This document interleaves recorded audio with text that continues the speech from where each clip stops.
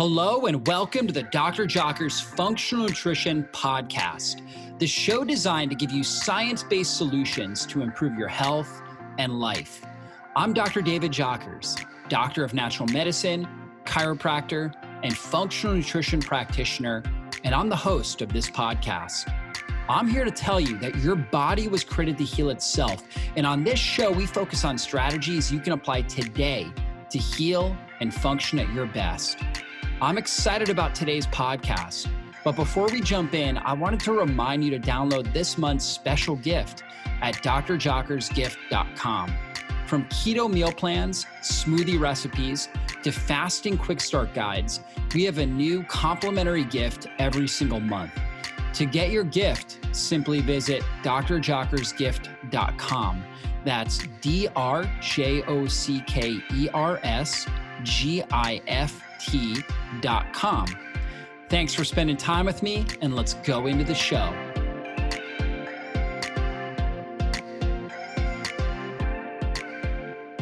This podcast is sponsored by Perfect Keto. And guys, I just wanted to tell you about these great tasting keto cookie bars that they have. They're keto cookies. I've tried a lot of different low carb desserts, low carb cookies and things like that. These are definitely the best I found.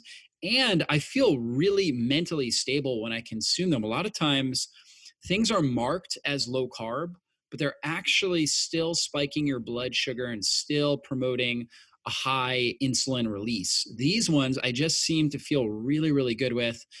And the company, it took them over a year to formulate this product. They tried so many different ingredients and went through over 10 iterations and conducted rigorous blood ketone and blood sugar testing along the way to make sure that this great tasting cookie did not spike insulin, blood sugar, and reduce ketone levels.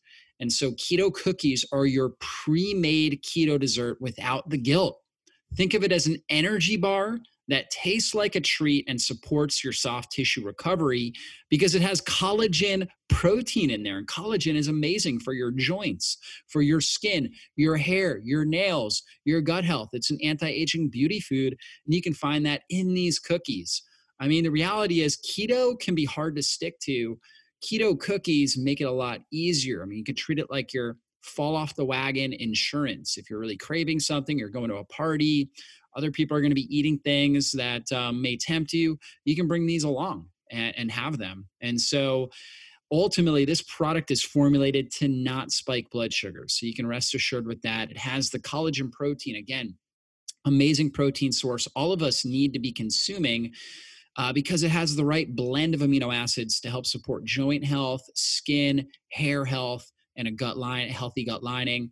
It's not going to spike your blood sugar, and you are going to love the flavor. So you can pick these up, these keto cookies, at www.perfectketo.com/drjockers and use the coupon code Dr. Jockers, just DR Jockers, all one word, and that's going to save you 15% off.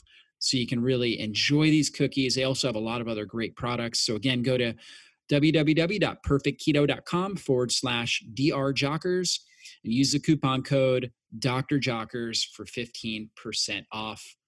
You guys are going to absolutely love these. Well, hey, everybody, welcome back to the Dr. Jockers Functional Nutrition Podcast, where we believe your body was created to heal itself, and we're here to arm and equip you with everything you need to take back control of your health. And so today, we're going to talk about really just exactly what I was mentioning, like your God-given ability to heal. And I have got a great guest here, and she's got a powerful story.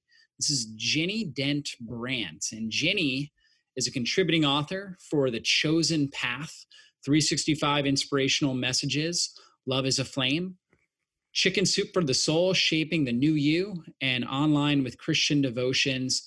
She also contributes articles to the Baptist Courier in South Carolina, and she wrote a great new book. Those of you guys that are watching on video, you'll see that right here in my hand, Unleash Your God-Given Healing, 8 Steps to Prevent and Survive Cancer. And you can find her at ginnybrandt.com. And this is a great book. I was just reading it. She just sent me a copy fantastic book, a lot of really powerful information in here. And she has got an incredible healing story as well. So, Ginny, welcome to the podcast. Thank you, Dr. Jockers. I'm one of your great admirers, and I get a lot of information from you. Well, thank you. I appreciate it. As I was skimming through, I saw my name in there a few times. So that was great, along with some of my friends, Dr. Josh Axe, Dr. Eric Zielinski, and Ty Bollinger, and so many other great people in the health space. So I can tell that you've been reading a lot of online articles and books, and I'd love to hear more about, your story. I was reading it in the book, but our audience really needs to know your story and how you developed cancer and your strategies you use to heal. Well, I will tell you that I began learning about nutrition and different health strategies when I was just in high school. And the doctor told me I had severe reactive hypoglycemia. That was my first lesson in using food as medicine and having to change my diet. But I kept on going. And then my dad had Alzheimer's, and I was his caretaker along with my mom and sister for 10 years. And that's when I really began to research what is going on here. Then my mother gets cancer. 4 months after my mother dies from cancer is when I heard those words, "You have breast cancer." The next week it's not just any breast cancer, it's aggressive. And then the next week gave me words that I just couldn't process in my mind. And that's when the doctor said, "It looks like it's spread all over your body." And I said, "I don't believe you. I feel perfectly fine." So he took me in his office and he flashed up on this big, huge screen, my MRI. And that's where the analogy starts in my book to The Wizard of Oz, because it's like a tornado is in the middle of my body. And that made me do something that I recommend to all cancer patients or anyone with a serious illness. Get a second opinion. And I ended up going to Cancer Treatment Centers of America in Chicago, because at the time that was their specialty breast cancer center. And after 5 days of tests and meeting with several surgeons and radiologists and doctors, they looked together at my MRI and they said, "You know what? It might not be as bad as you were told. We'll not know to the surgery for sure, but we think this is inflammation all over your body from a biopsy that went bad, not necessarily cancer all over your body." And they were right. I still had quite a tough journey to go. But from the moment they told me I had cancer, the first thing in my mind was, okay, what caused it? And number two, what can I do to help my doctors to beat my cancer, lessen the side effects of all the treatments they told me would be needed, and get back to a normal, vibrant life? As I call it in the book, getting back home like Dorothy in The Wizard of Oz. And I was able to do that, but it was quite a long journey that required a lot of discipline, a lot of work, and a lot of attention. But I want to let cancer patients know they can do a lot on their own. They can do a lot to complement what their doctor's doing. I mean, some of the same things I used in my journey are what people use who don't do the surgery and the radiation and the chemotherapy. They completely change their lifestyle to reverse the cancer. So I'm doing it because mine's aggressive to make sure my doctor beats it. Yeah, absolutely. Well, it definitely makes a lot of sense. And I've heard great things about Cancer Treatment Centers of America. And so glad that you were able to get such great care there. And let's talk about some of the risk factors that went into, because I know in the book you talk about just how you're shocked that you were diagnosed. And, the statistics are quite alarming, that I think it's somewhere around, 1 out of 2 men, 1 out of 3 women are diagnosed with cancer some point during the course of their lives. Yet most people are shocked when we get the diagnosis. And so what were some of the risk factors that were involved in you developing that diagnosis? Well, actually, I didn't have any of the Cancer Society's risk factors. So I was not obese.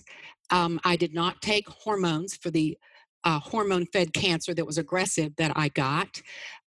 There are so many factors. I was not quite 60 where the risk goes up, but I was close on that. I had my children before age 30. when you breastfeed your children, it lowers your risk for breast cancer. I breastfed all of them till they were 2 years old, including a set of twins. I never took the hormone replacement therapy that a lot of people talk about. And so there was nothing about it that makes sense. I don't smoke, which are risk factors. I don't drink, which are risk factors. And so when you put it all together, my doctors looked at me and said, usually we can tell someone why they got cancer so they know what to do so that it doesn't come back. Then they did extensive genetic testing. I mean, extensive, and nothing came back. So that left me puzzled. They gave up at that point because there was nothing more they could do. And that's when I started going to integrative medical doctors to have tests done on my body to try to figure out what had gone wrong. And what did the integrative doctors find? Did they find things like vitamin D deficiency, blood sugar imbalances? Did they find anything, that could have pointed towards stuff that was taking place? They did, not at first, but when they did, there was one test that was just done by chance. I had learned the truth about cancer. Yeah. To detox from all this chemo, I needed to have a sauna. And so I got a sauna, and I got involved in a clinical trial study with a sauna company. And they were testing, I didn't realize what they were testing, but they were testing my levels of toxic chemicals in my body. Yeah. And when I got the results, I was alarmed. Everyday things were in parabens and phthalates, and, they're hormone disruptors. There were also metal tests done, mercury, aluminum, lead, all at sky-high levels. But here was the real clincher. Glyphosate was found in me, and the Agent Orange pesticide at high levels. Now, and I wasn't out there grazing in the grass, Yeah. Was that a urine test that you were doing? Yes, it was. Yeah, so, it was by Great Plains Lab. Yeah. So they have the glyphosate test, and they also have the Envirotox test. Basically, and we actually have that, carry them on our website. So I'll have a link in the show notes for those tests if anybody wants to get them. But they're simple tests to do. Basically, it's like a morning urine. Just one sample, and they can actually look at both of those, your glyphosate levels and the environmental toxins. And really good thing to see what's coming out of your system. And, so many people have glyphosate in their water, because they're using all different types of herbicides that have glyphosate, Roundup, things like that on their grass. And it's getting in their drinking water. They're being exposed to it when they inhale it, when they go outside after it's being sprayed. So, I'm not surprised by that. So many people have it, and we just don't think about it. But the interesting thing to me is that my husband and I do the same things. We eat the same foods. We live in the same household. He did not have the high levels I had. And so I had to look at that, and I had to say, what's going on here? My system must not detox as well as his system. And I think that's a genetic tendency, but it's also a tendency you can change through exercising more, through sauna, through hydrating more, So I had to look at, again, I didn't want this aggressive cancer coming back. And aggressive cancer makes you high risk for the cancer to come back. And I wanted to seal that baby and not let it come back out and rear its ugly head. And so getting my toxic levels down was a key. And I had to go to a practitioner to get help with that, because it's not easy to do. I mean, you need some guidance and some help to do it and do it well. I am now, in the green level on all those same toxins. It took a while. It was worth it, because when your toxic load is as high as mine was, your immune system is not working as God intended. And that I believe to be the main reason I got cancer, but I don't think it's usually one reason. So I kept looking. And when the chaplain at Cancer Treatment Centers of America looked back on my life, the past 7 to 15 years, I was taking care of an Alzheimer's patient on top of a job, a mother with cancer, a father-in-law with heart disease, and a mother-in-law who also died of cancer. So that chronic grief of watching them suffer, even though they all went to heaven and they were all, wonderful Christians, watching them go through that was very difficult on both my sister, my husband, and eye. And I think that also contributed to my immune system being suppressed. Well, that makes sense. The emotional element of it plays such a large role in this. And so, obviously, we talked about some of those risk factors there. Anything else show up? Did you get any blood work done? Any like nutrient deficiencies that you may have seen? Now, Anything going Cancer on in your Treatment gut that Centers of America did a blood test for yeah, vitamin D, and they yeah. told me right off the bat, it was 28, and they said, you Mm, should be between 70, 90, maybe 100, but no more than yeah. 100. And so now they test me every year, and they make sure I'm holding between 80 and 90, Oh, great. because they said that in and of itself could have helped to prevent my cancer. And I really appreciated feedback from them. You see, at Cancer Treatment Centers of America, they put a naturopathic doctor and a nutritionist on your case, an acupuncturist if needed. I Yeah. mean, they really roll out the red carpet for their patients, and they were very good to me. Yeah, for sure. And vitamin D plays such a big role when it comes to your immune system, right? So it really, really helps with regulating the immune system. A lot of research out about having optimal vitamin D levels, like you talked about. I look at the range between really about 60 to 100, but for cancer prevention, especially somebody that has some sort of aggressive cancer, yeah, in that 80 to up to 100 range is a really great range. How many international units are you taking to keep you at that 80 to 90 range? I'm taking 5,000, but I know it Yeah, depends on the person. So you it really does. have to do Yeah, that test every so often to make sure you're not going too high or too low. that's true. Yeah, usually I recommend about 1,000 international units per 25 pounds of body weight. So that seems about right. You're probably getting a little bit when you consume something like a grass-fed butter, or obviously getting sunshine. You're going to get some vitamin D that way. So some different things like that as well. Now let's talk about your 8 steps, because in your book you outline 8 steps to prevent and survive cancer. So let's dive into that a little bit. Okay. Well, the first step is definitely hydration, Mm, because every cell and every body system needs sufficient hydration in order to work as God intended. And I think most people in America today, and I already knew this before the cancer journey, so I was working on this, and I would speak on it when I would speak at wellness conferences for school districts and things, that hydration is important. But I had to look at it a little bit closer when this happened to me.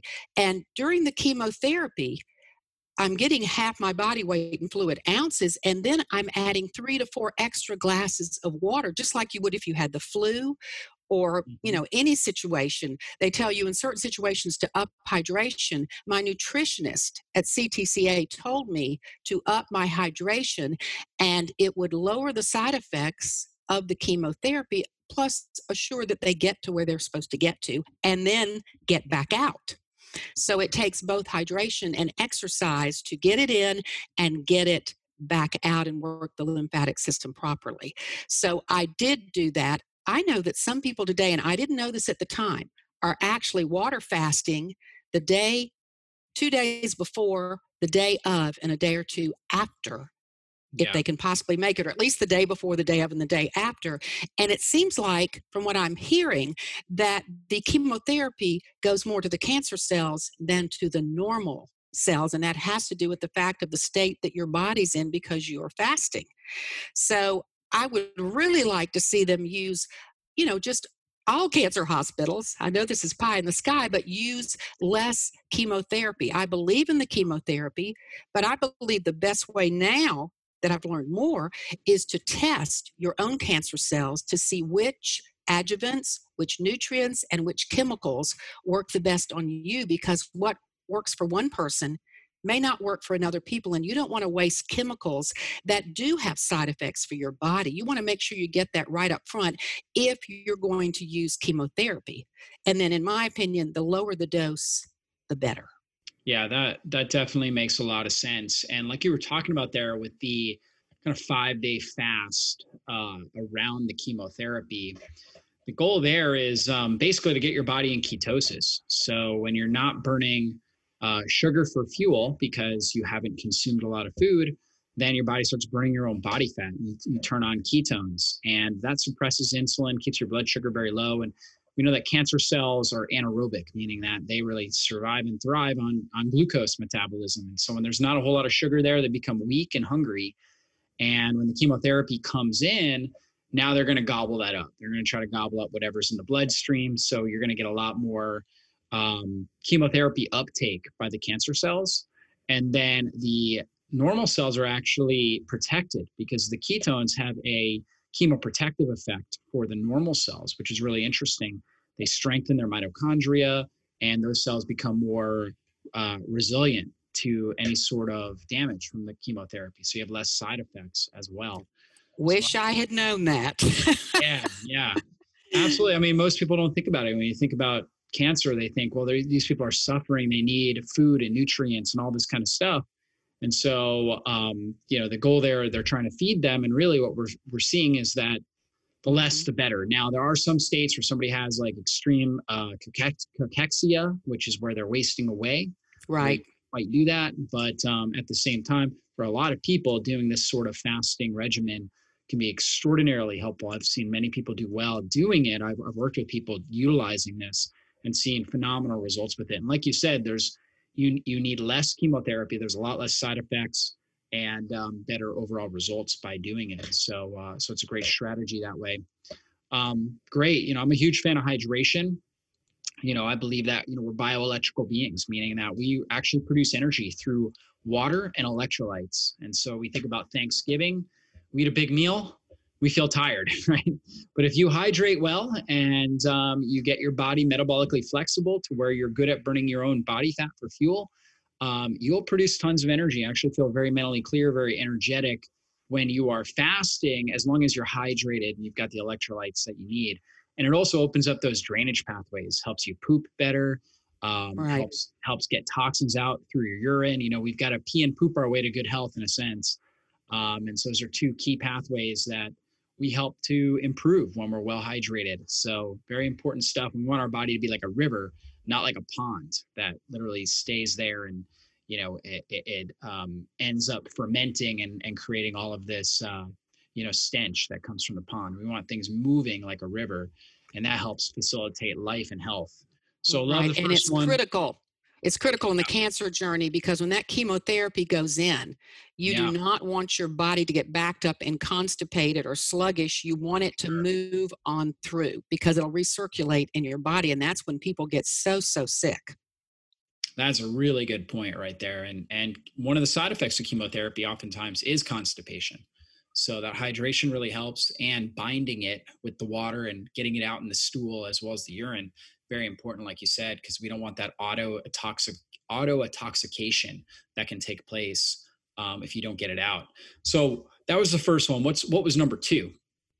Well, number two was deep sleep, just simply Mm, because your body repairs and detoxifies while you're sleeping. And they told me in the cancer journey, my naturopathic doctor told me that I would not be able to recover from all the surgeries and the chemotherapy and the treatments if I did not get sufficient sleep. And then on the other side of that, you've got the fact that the things they give you before chemotherapy make it so it's hard for you to sleep. yeah. So I got 5 pre-meds, and then the chemotherapy, it was an 8-hour ordeal for me every time I got chemotherapy. So it was hard to sleep, but I had to learn how to do it in a natural way, if at all possible, and put all my efforts towards that. And it's one of the reasons I decided not to return to work. I was retirement age. I decided to make fighting cancer my full-time goal rather than trying to have a full-time job while I was doing it. Because I knew what would happen is if I couldn't sleep, then I'd be forced to get up at 5:30 a.m. to get ready to go to work. And then I was putting my life and my cancer journey at risk for the sake of a job. So I was able to do that. But what I recommend to people is if they can't get the sleep needed because of a job, then they need to look at temporary disability until they get Mm, through their yeah. cancer treatments because sleep is free, and it's one of those things that you really need to detox your body, and you need it for it to heal, and you've just got to get it. It helps prevent cancer and disease in the first place. But once you're in the cancer journey, it's going to be critical for you to get that deep, consistent sleep. You're so right about that. I mean, you really can't heal without good sleep, and so I'm right there with you. I recommend my clients that are dealing with cancer take a leave of absence from work if possible, or at least, cut down the hours, part-time, work from home kind of thing, to where it's minimally stressful.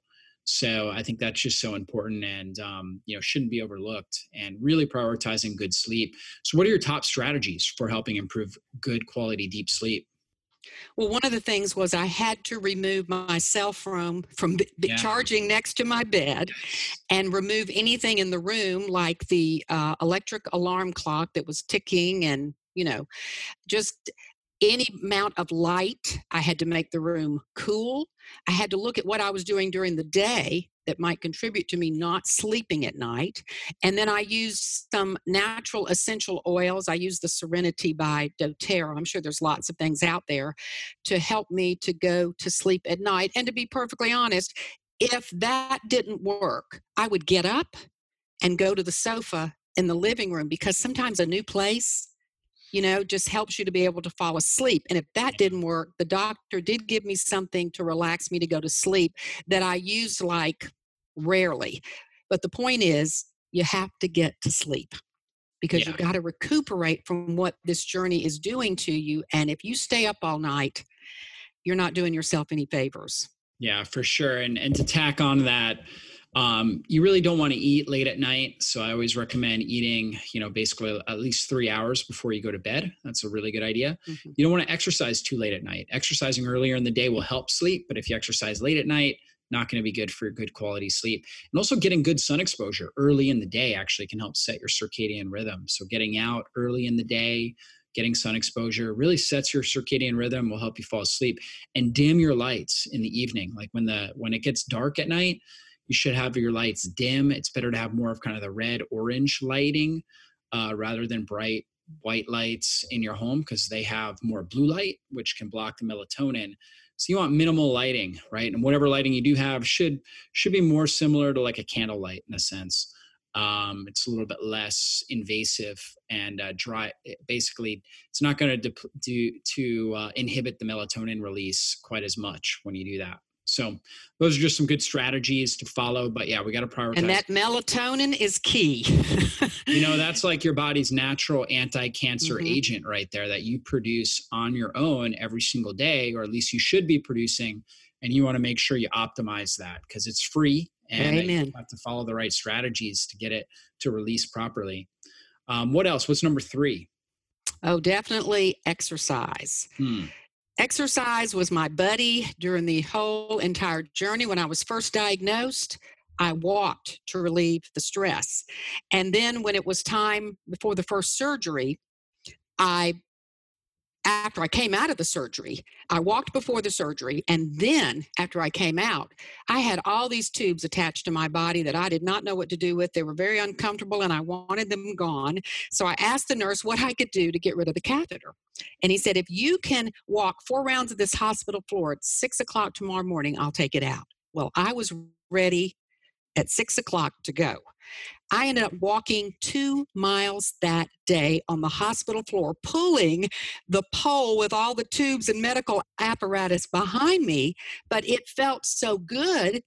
And at one point, the nurse called my surgeon and said, "Oh, she's already hit a mile. Should I stop her?" And she said, "No, as long as she has the energy and the balance." And I did. By the time I got back to my room and lunch was served, my surgeon comes in and she said, "We're going to release you a day early. And you were supposed to go home with tubes for 2 weeks for your husband to nurse." She said, "Your exercise has already drained the tubes. You have limited blood clots in your body. You have jump started healing in your body and oxygenated your body." She said, "I'm releasing you early with no tubes." And that's a rarity in a breast cancer surgery. So exercise was great for me then. And then, of course, every day I'm exercising. And then it's time for the thing I don't want, chemotherapy. Hmm. And at the time, the research was not clear about this. I did it by instinct. No one told me to do it. But I told my husband, I said, "I'm going to walk 2 miles before chemotherapy to relieve my nerves because I don't want to do it, Hmm. and 2 miles afterwards." I had no idea what that was going to do for me. And then I would continue that every day after the chemotherapy. after I went through all the chemotherapy and did so well, one of my doctors came back and said, have you seen the new research of the 30 entities in Australia about what exercise does for the cancer patient? What you did by instinct, they have now proven, is the best thing a cancer patient can do. It relieves stress and it helps the chemo to target the cancer. And then it pumps the lymphatic system, because once it does its kill job, you want to move the chemo out of the body. That is the biggest problem that cancer patients have. So again, hydration and exercise together makes a huge difference. But now they're telling cancer patients, because of that study, that meta-analysis study in Australia with 30 different cancer entities feeding into it, that the best thing a cancer patient can do is exercise. Now, years ago, it was, oh, you had your chemotherapy.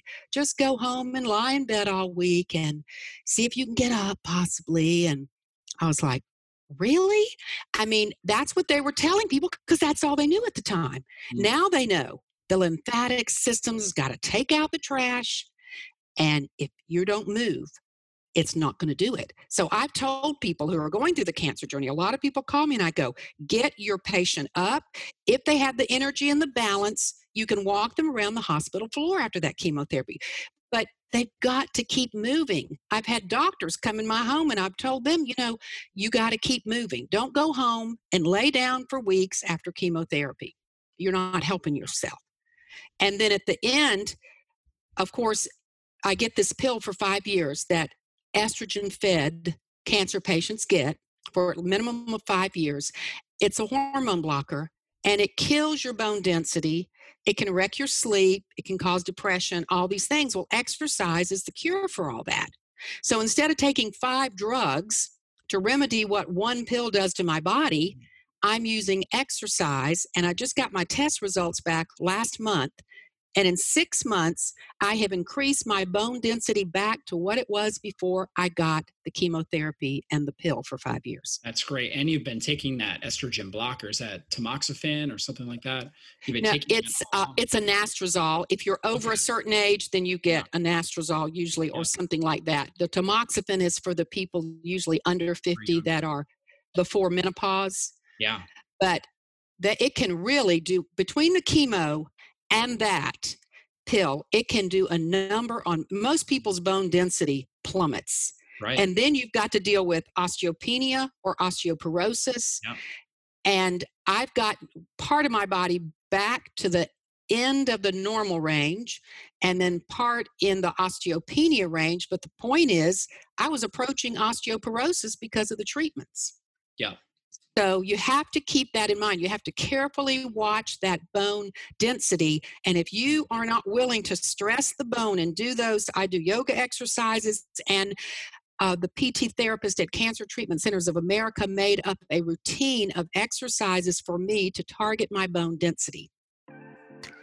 I just wanted to interrupt this podcast and tell you about these keto cookies that taste incredible.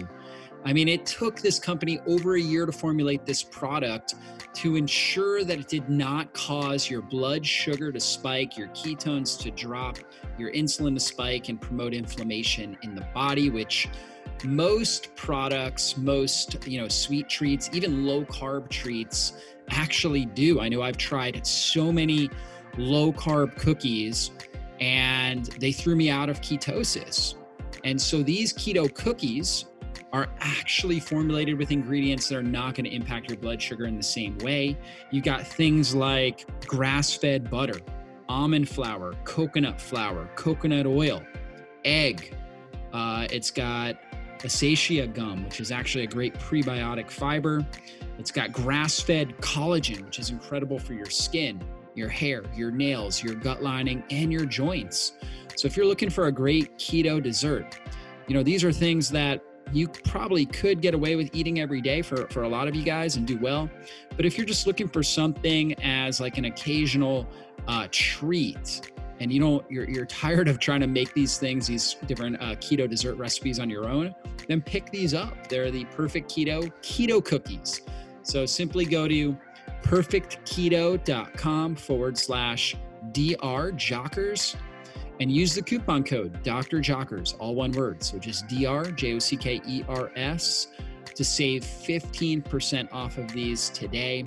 Again, that's perfectketo.com/DRJockers. Use the coupon code Dr. Jockers to save 15% off. You guys are going to love these cookies. I'm telling you what, you might as well get a few cases because you're going to love them. Your family's going to love them. And you might as well stock up. All right, back to the podcast, which is great. And so obviously there's a proof in the pudding that your bone density has not been depleted. In fact, it's better now because you've been doing this. And so, we need that. Exercise is basically a stress on the body, and the right amount of stress helps make our body stronger.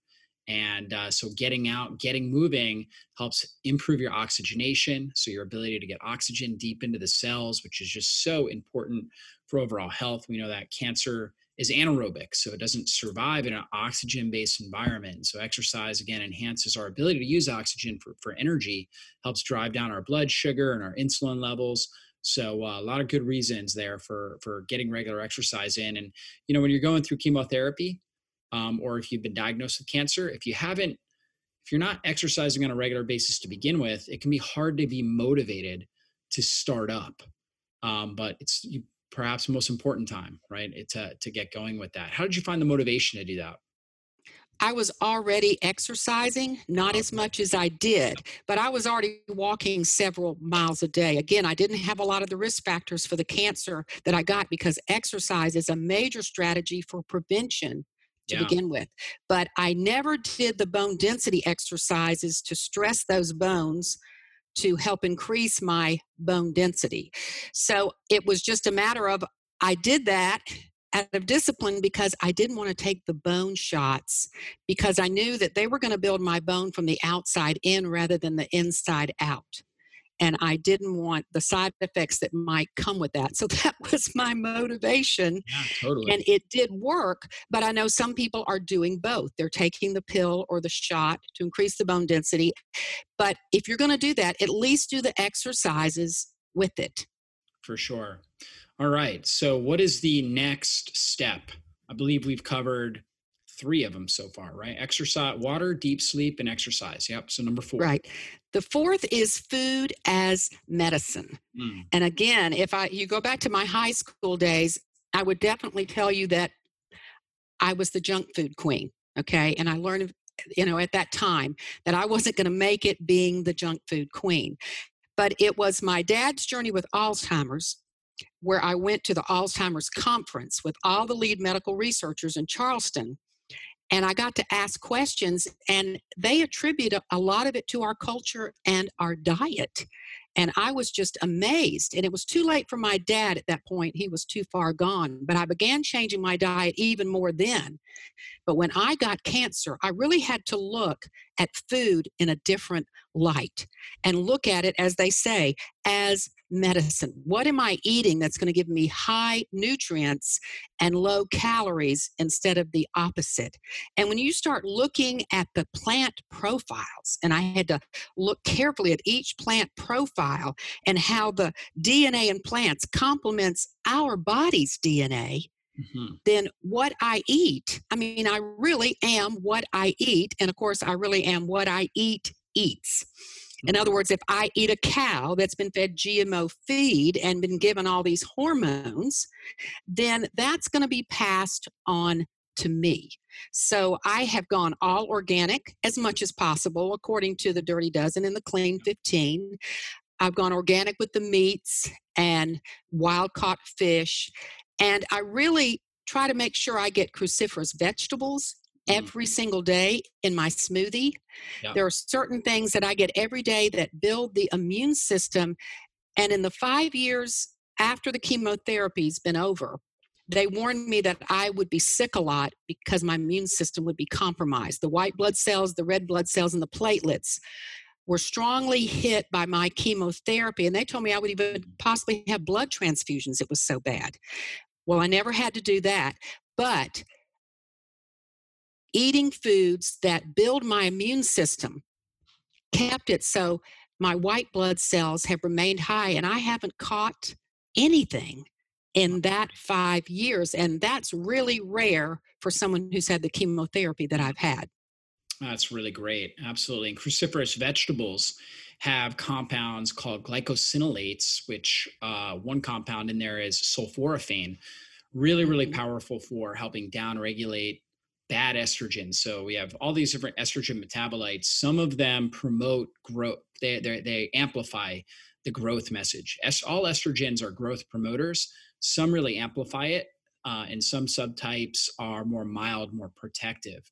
And for a lot of people, due to nutrient deficiencies, due to genetics, toxin exposure, they end up with a whole lot of these really growth amplifying estrogen metabolites. And so sulforaphane, getting that from broccoli, cauliflower, Brussels sprouts, things like that, kale. And if you do the actual sprouts, like broccoli sprouts and kale sprouts, really rich in this stuff. Radishes are another good one.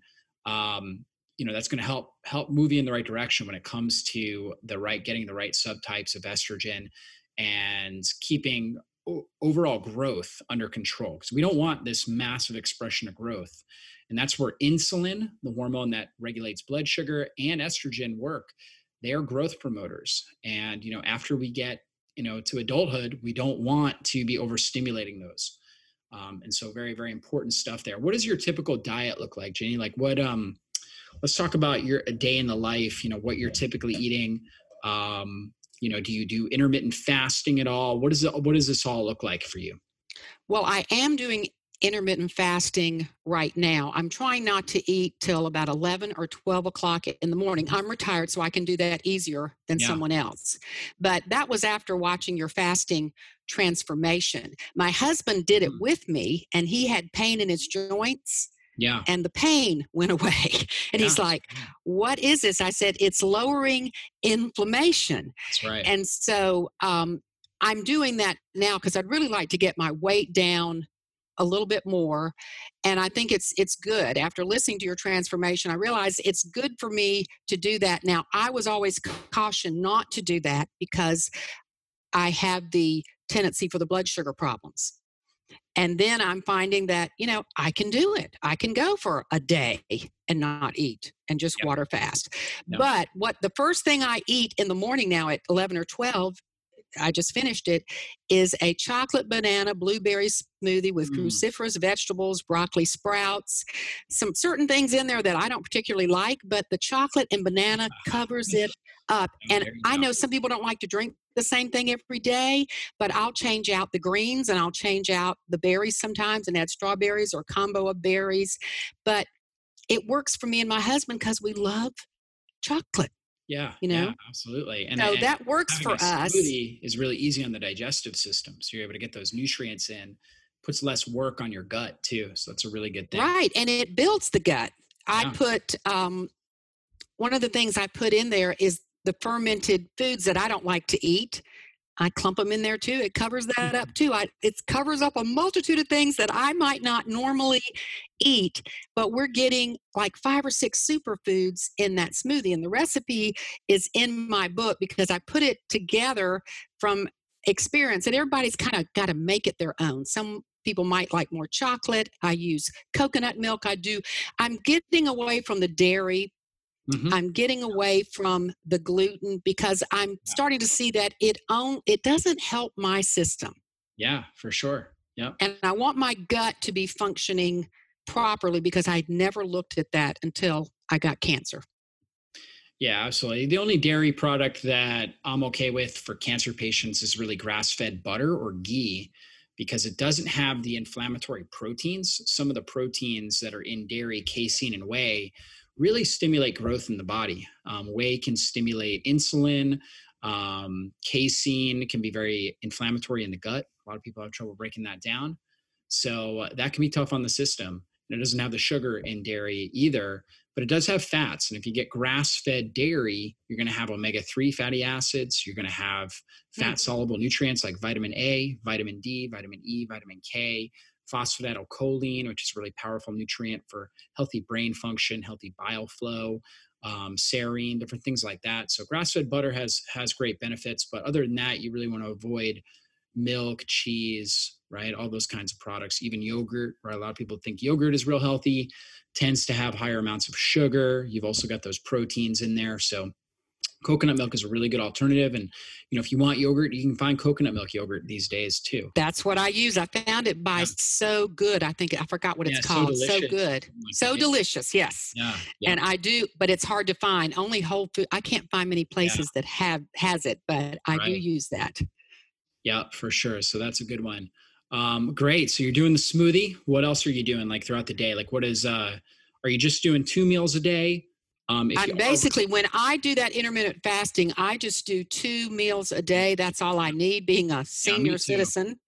And at dinner, we don't have meat at every meal like we used to. I'm not saying we don't eat meat. If we do, it's wild caught or it's grass fed. But I'm learning to make these dishes that just don't have any of that type protein, plant-based protein. Yeah. And that works. It took me a while to find a few things that we like, and we found some soups that aren't too bad either. So I stuck with the recipes I already had and changed it to organic, and then tried to lessen the meat in those. And then I looked at new things that I could bring in gradually, because it was a big change for both of us. But now that we've made the change, it's really not such a big deal. We're kind of used to it now. And when you know what these foods have in them, and then what benefit healthy foods give you, it makes you more motivated to eat those healthy foods instead of going towards the junk that I used to eat routinely, Yeah, for sure. So what was dinner like last night? What was actually on your plate? We had a homemade chicken and wild rice soup, everything organic, everything made from scratch. And when I make it, I made a big pot, shared it with someone who had gotten out of the hospital. I froze some for later, and we ate it 3 nights straight because we love it so much. Oh, yeah, there you go. Make it in bulk. That saves you time, too. That's right. Yep. Great. Well, sounds good. Now, that was the 4th thing. We talked about nutrition. What was number 5? What was the 5th step to prevent and heal cancer? It's something I learned at the Truth About Cancer conference. I already knew the first 4 and I had to dig deeper. But when I went to the Truth About Cancer twice, I learned that emotions can have a powerful impact on the body. So I call those few chapters Using Your Faith to Manage Your Emotions. Because one of the things I discovered was that I'm pretty happy-go-lucky, and no matter what happens, I can roll with the punches. But what I didn't realize was that grief can derail your immune system. And there are a lot of negative emotions, and grief is a normal emotion. But when it goes on for 15 years without stopping, and you barely have a break in between, then that's not good. So, I think the fact that I have a happy-go-lucky personality did help me somewhat, but that grief, when I realized that it distracted my immune system, I realized that I had to change the way I was doing things. And I put different things in there, like using a heart coherence app to help you deep breathe and relax.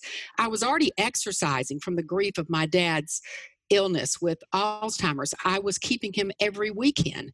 So I was going like a rat on a wheel, with a full-time job and being out of town. So your emotions do impact your body and your health. And I had to take a good, long look at that and make changes. Yeah. Emotions are a huge factor. And a lot of times it's subconscious. We don't really know how it's affecting us.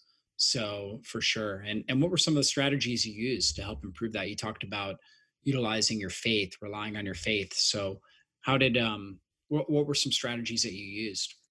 Well, I started doing research on different positive emotions, because Paul tells us to look on the good, no matter what you're going through, look at the good things, whatever's true, whatever's lovely, think on those things. And then I looked at the things in the Bible that God talks about, and he talks about the value of laughter. And I want you to know, I have never laughed as much as I've laughed during the cancer journey, because you're under a lot of stress. And after I got that terrible, horrible, no good, very bad news that That doctor thought it was all over my body. And I flew up to Cancer Treatment Centers of America in Chicago. I mean, I was just devastated. But I was looking for the funny things along the way. And when they pick you up at the airport, by the way, they had a driver there waiting for us when we got there. And there was a guy that came up and said, I think I'm supposed to go with you and that driver. And I said, really? So the driver called the cancer center and he said, no, I'm not supposed to pick you up. And I looked at him and I said, young man, do you know where we're going? And he said, no. I said, we're going to the cancer center. I've never seen someone turn around and exit stage left so quickly. And we laughed the whole way to the cancer center. And I said, I don't want to go to the cancer center. I wouldn't be here if I didn't have to be. And my husband said, I don't want you to have to go to the cancer center. And the driver said, I wish I didn't have to drive people to the cancer center. And we just laughed. And when I got back from the first surgery, my insurance company, believe it or not, Blue Cross Blue Shield, sent a nurse from Dallas, Texas. This is how bad my case was, to get to know me and to meet me. And she flew up on a plane to meet me at my home. And so when I had just been looking over my bills and the estimated cost of what this journey was going to cost me, and I realized I was a $750,000 cancer patient. So when she rang the doorbell, I answered it and I said, well, before I let you in, Nancy, I need to know this. Do you have a gun in your briefcase? And she said, why, no. Why would I have a gun? And I said, well, considering I'm your newest $750,000 cancer patient, I thought that maybe I was worth more dead than alive. She looked at me with horror in her eyes, and then she realized that's my sense of humor. And she said, keep it up. It'll help you through the journey. And it did.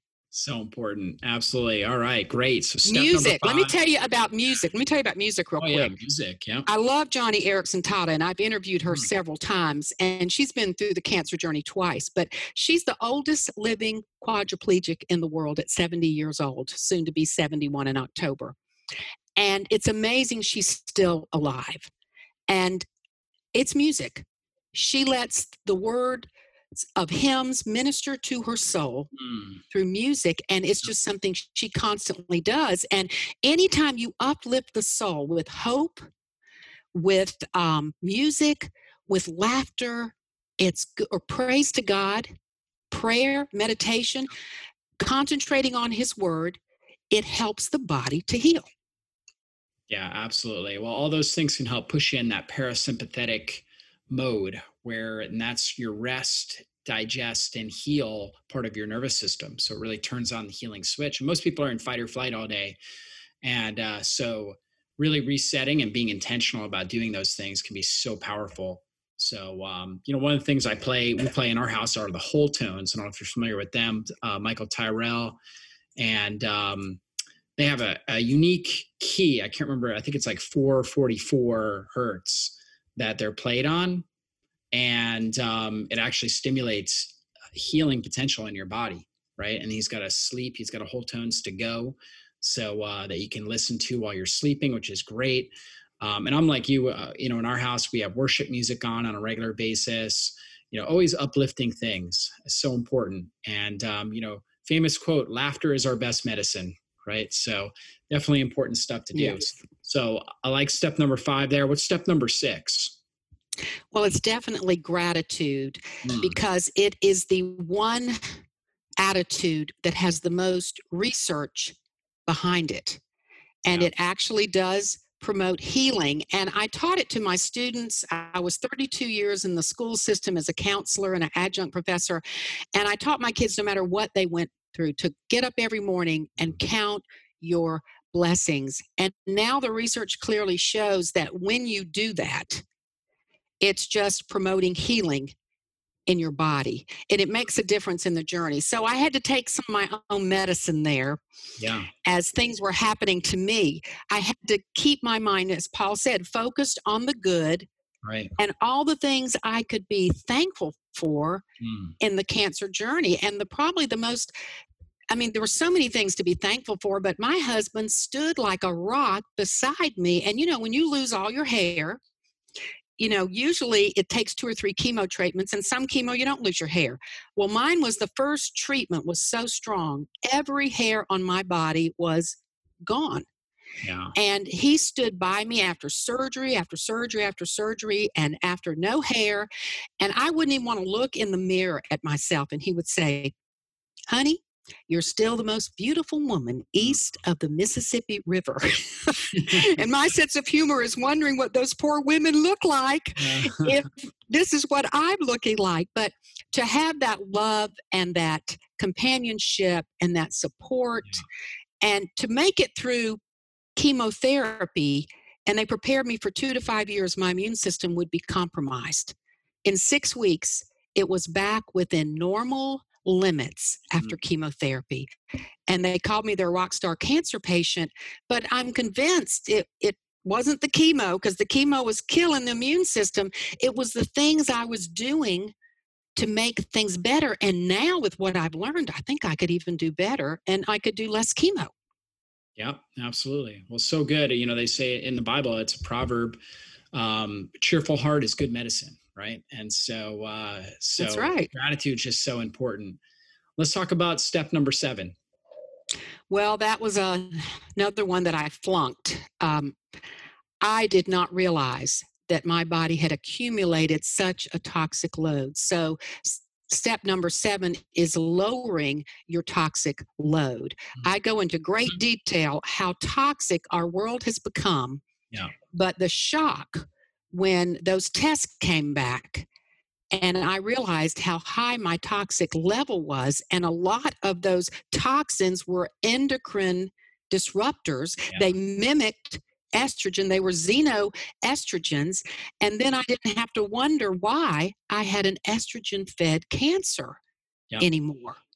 And that's why I knew I had to write the book, because I thought, how many women out there are like me? It's not everyone, but they're accumulating these toxins. They're getting exposed to things on their skin, through water, through their food, through the household cleaning products, and what they breathe. And they don't realize their bucket is full, and a lot of the chemicals are hormone disruptors. And then there's all these 1 in 8 women get breast cancer, and 80% are estrogen fed, and 90% of the men who get breast cancer, which is not as great as the women, the number, 90% are estrogen fed. So what does that tell you when God didn't make a man to have as much estrogen and they're getting estrogen dominance? Right. I mean, something's clearly wrong. You got it. Prostate and colon cancer oftentimes are estrogen dominant cancers as well for men.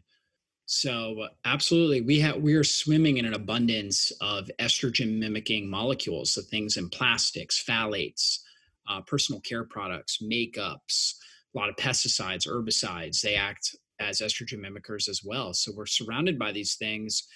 And really the key is to minimize our exposure, but then also we've got to open up our drainage pathways, like you were talking about, hydrating, moving our body, peeing and pooping well, sweating, like the sauna. These things are important to get rid of your toxic load on a daily basis. Just so important. Let's talk about step number 8. So 8 steps to prevent and survive cancer. Guys, unleash your God-given healing. Amazing book. So what's step number 8? Definitely healing and restoring the gut. Another one that I flunked here. I thought I was a health nut, and I wasn't health nutty enough. Antibiotics destroy the gut lining.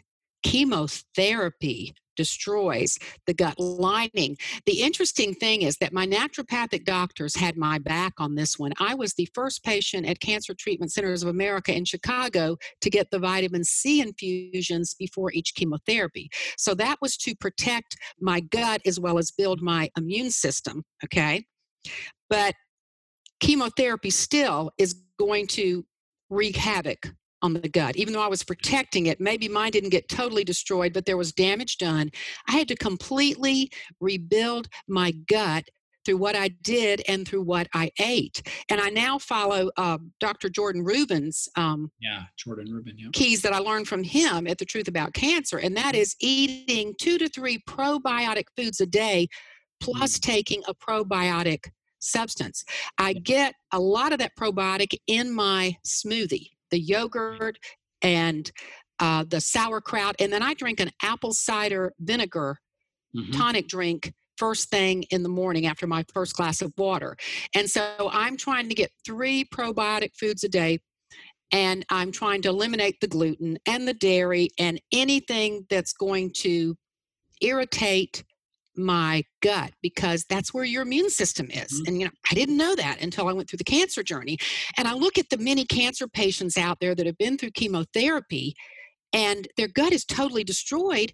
Well, no wonder their immune system is struggling to rebound. So I hope that they will look at the book, apply some of these things, and have a healthier prognosis. I think what's amazing about my case is not that the cancer almost killed me, it's that I didn't die from all the treatments and the damage done to my body. And Right. that's because of the things I was clearly doing, you know? And I don't think I could have gone through the chemotherapy if I didn't have help from people like people come to you and they're helping their patients to do it so that the damage is not going to be so bad. I mean, I did not come out with, I didn't have any major side effects except the red and white blood cells and platelets went temporarily down but came back up. But all the mouth sores and the chronic pain and the things that people talk about, the low immune system and all those things. I didn't have that. And they told me I went through the worst chemotherapy known to mankind for the longest amount of time. And I'll tell you this, a guy who was watching me here, a well known Duke University oncologist who was watching me from home, he saw me after my 4th chemotherapy and he said, I've never seen anyone go through this chemotherapy regime who just walked 2 miles before they came to see me. You're laughing and smiling during our appointment. And he said, usually after the 4th chemo, people can't lift their head off the pillow for weeks.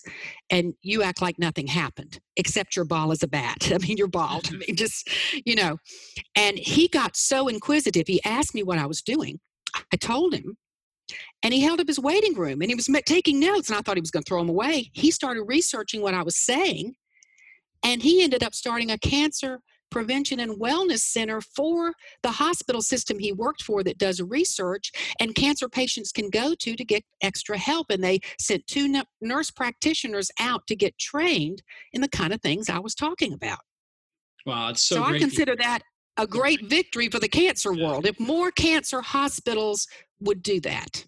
For sure. We really need that marriage between integrative and conventional medicine.